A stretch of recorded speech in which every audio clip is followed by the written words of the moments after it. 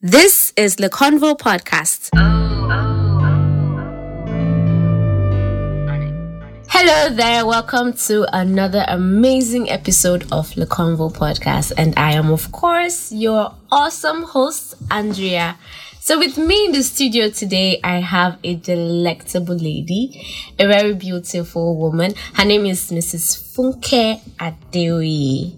Yeah. Yep, you're welcome. And she is the founder of Hope Behind Bars Africa Foundation. Hey, a whole CEO. I deal with CEOs now. My last guest was also a CEO, so you have to be proud of me. So please tell us, Ma, what's Hope Behind Bars Foundation really all about? Okay, thank you very much, Andre, and thank you for having me on your show today. We're glad. Yeah. So Hope Behind Bars Africa is a youth-led non-profit organization that is working at the intersection of human rights and criminal justice. Okay. So we work to provide reforms in the Nigerian criminal justice system using legal aid, data, advocacy, and education. And we have been doing this for about 3 years now. We're currently located in Abuja, of course, like headquartered in Abuja. But we also have our interventions in Kano, Edo State, Nasarawa State, and Niger State.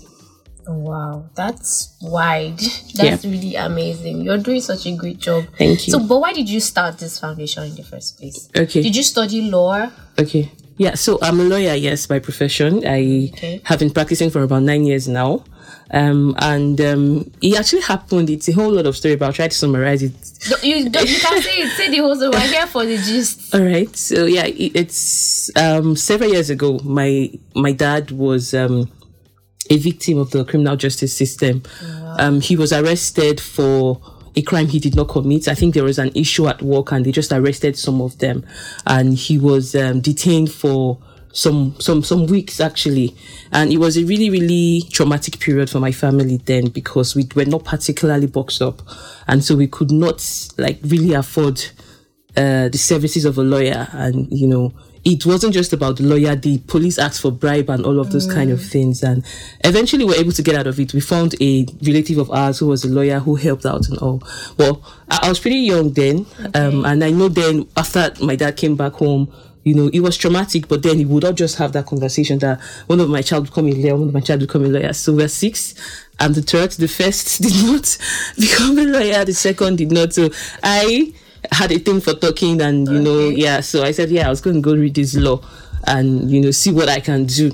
And I went to study law, but I would say that I did not really come back to the whole knowledge of how bad this criminal justice system was until my final year. Wow. So in my final year at the university, I think that was in 2012, I wrote my thesis, my project on the prison system.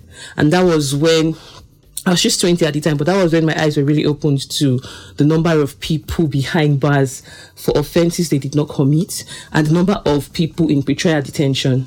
So normally the prison is supposed to be for convicted people, but in Nigeria, 7 out of every 10 prisoners are not convicted. Oh, wow. Yeah, so that's a very big problem.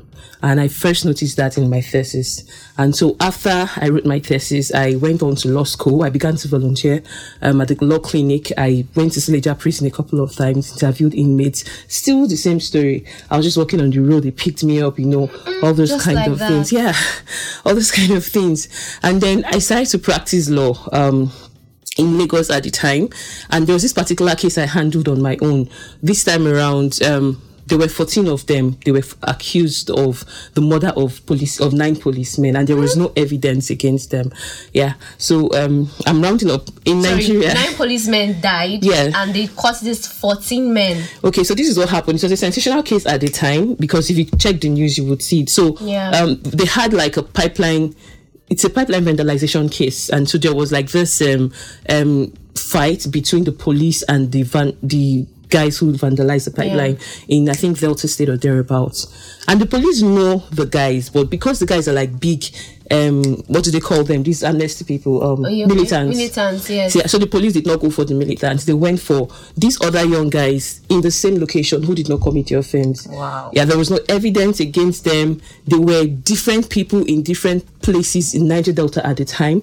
And then they arrested them for conspiracy, pipeline vandalization, and murder.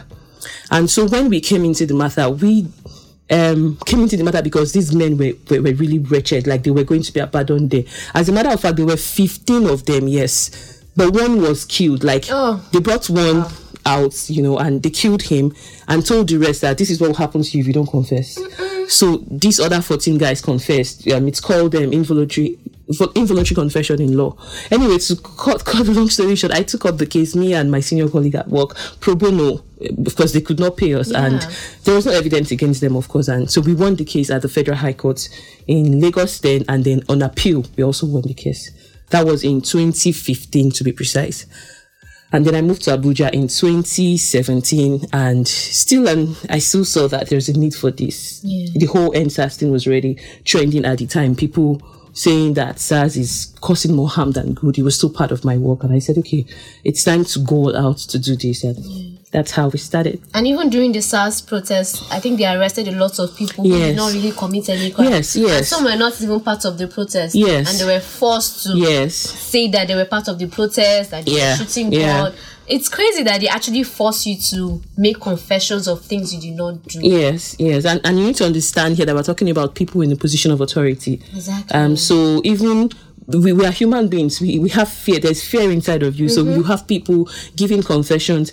Nigeria, the police doesn't even read your rights to you before they start. Before they arrest you, yes. But really, you have a right to remain silent. But there and there, they will make you say things that you shouldn't say, confess, and all of that. So it's a huge problem. Gosh, that's crazy. So I was about to ask you what inspired you to start and all that, but I think we already know that it's something that is personal to you because of your father's experience. But what keeps you going? Oh, thank you for that question. What keeps me going is the last straw that broke the camel's back for me. So I narrated a whole long story of how I got here. Yeah. I started Hope Behind Bars in May 2018. March 2018, I lost a child to Nigeria's terrible healthcare system. Oh God. I had two options after losing the child. I had the option of being the lawyer I wanted to be and suing the government and making all the noise, or just channeling my pain into doing what I knew I should be doing. So I chose the latter. So that's one thing that keeps me going, because every time I think of Nigeria has a lot of system problems, from the healthcare to the justice system to, education and all of that. I really do believe that the government cannot do it alone. So we as young people should be able to stand up and offer solutions the best way that we can. We can't just keep complaining. So the little you can do it. And at the time I knew I could do this, right? And so I started. So to be candid, that's the first thing that keeps me going, knowing why I started, knowing that this is purpose for me, knowing that I cannot be doing something else at this time. I do so many things, by the way, I'm multifaceted, but I know this is something I should be doing at this time. That's one. And then two, along the line since I started, when I think of the wins that we've had, and I think of Aisha was a child bride who was in prison for 3 years for the murder of her stepchild that she did not murder. We provided access to justice to her. Sorry, how old was she? She got to prison at 15. She was married at 13. Oh. Yeah, so when I think of stories like Aisha, I met Aisha in 2019, and when she was telling me her story, we provided free legal services to her, and she's out there. When I think of her, when I think of Christopher was 27 when we met him at Kuje prison. He had spent 5 years in prison for just coming back from school. He was coming back from Kaduna State Technical School or thereabouts, and then he was picked up by the police, taken to SARS, and he ended up spending 5 years in Kuje prison for nothing.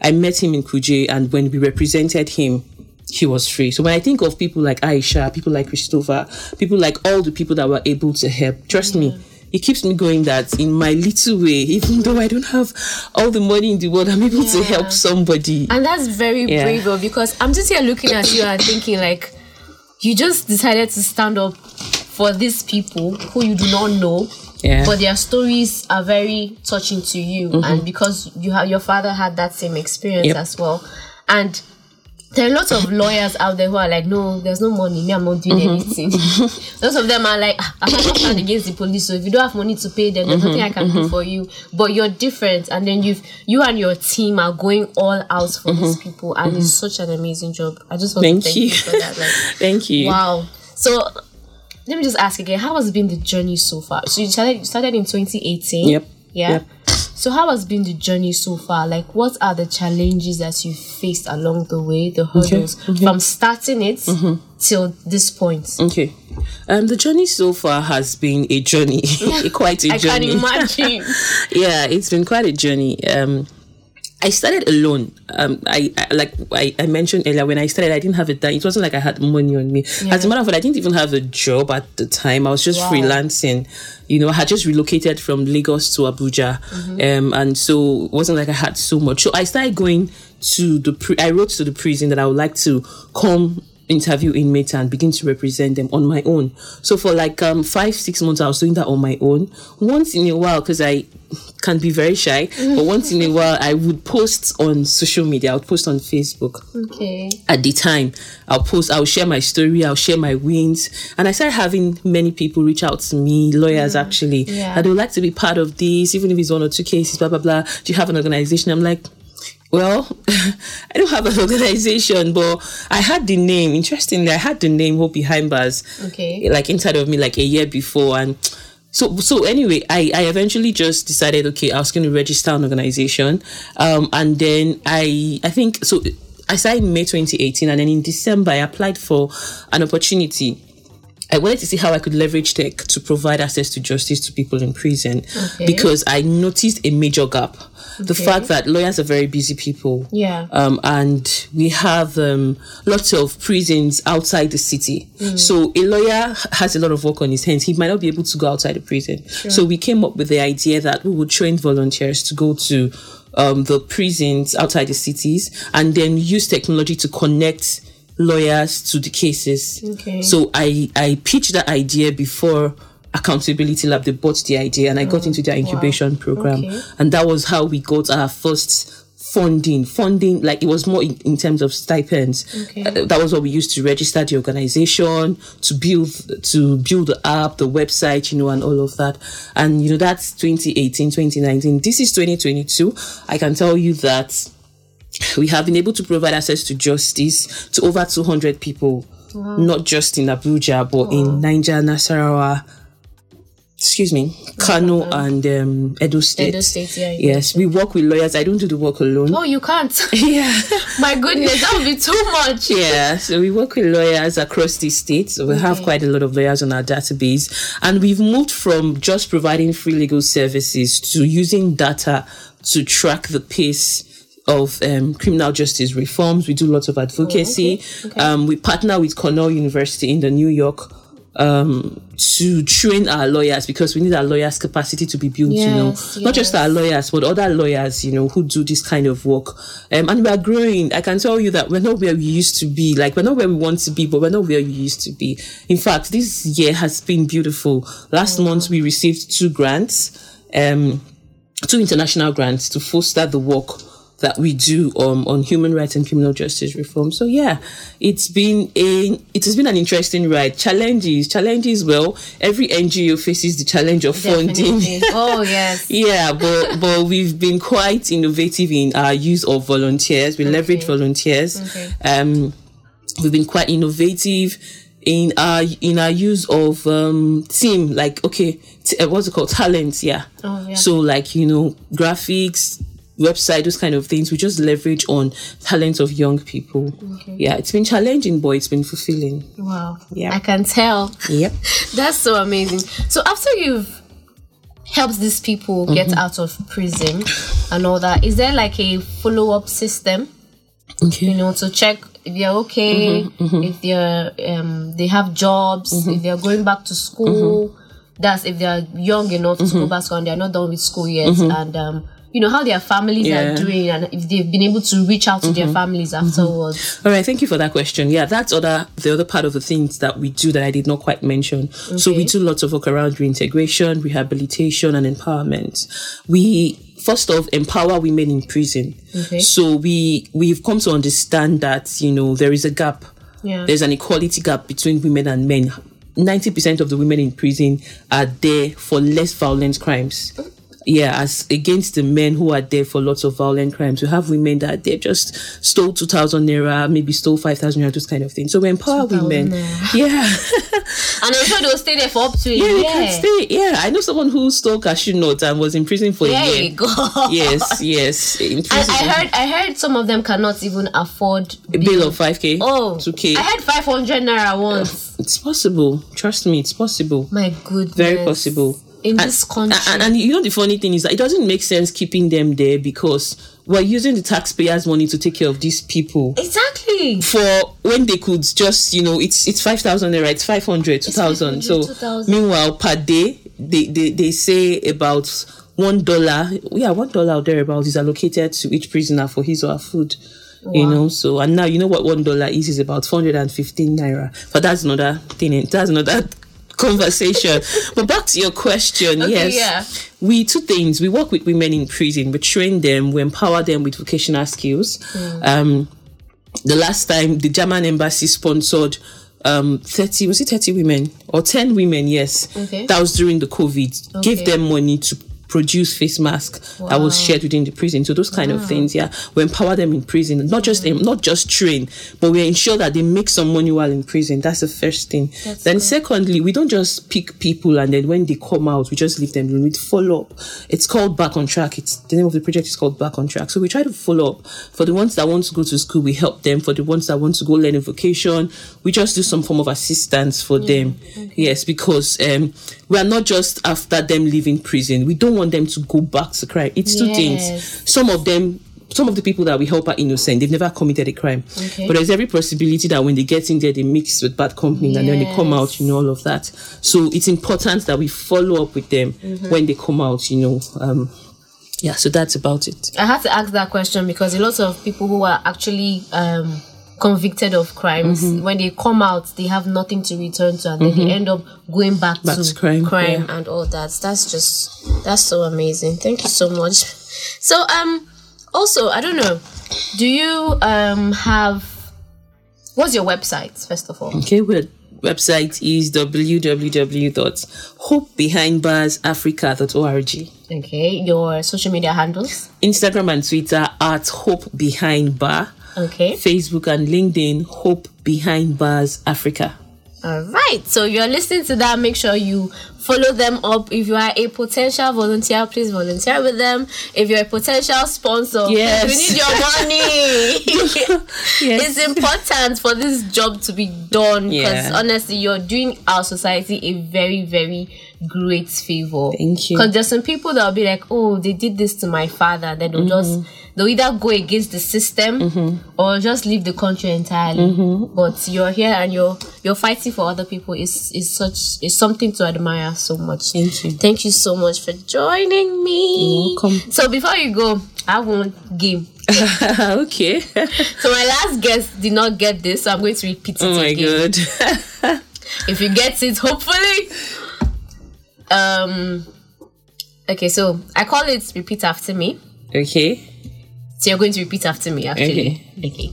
So, red. Blue. What color is your dress? Yellow. Yellow. Let's go again. Okay. Red. Blue. What color is your dress? Yellow. Dude. Let's go again. You didn't get it.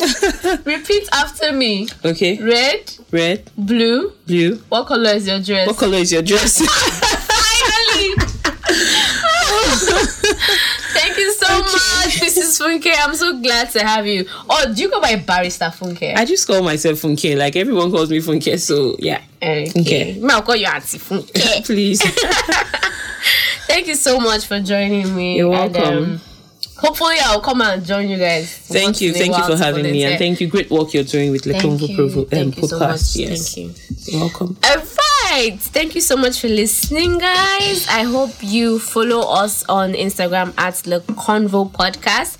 And for my guests here, please follow at Hope Behind Bar. What about your personal page? At the Funke Adeoye. At the Funke Adeoye. At the Funke Adeoye on Instagram and on Twitter. Yep. All right. That's it for today. Thank you so much. Bye. Bye.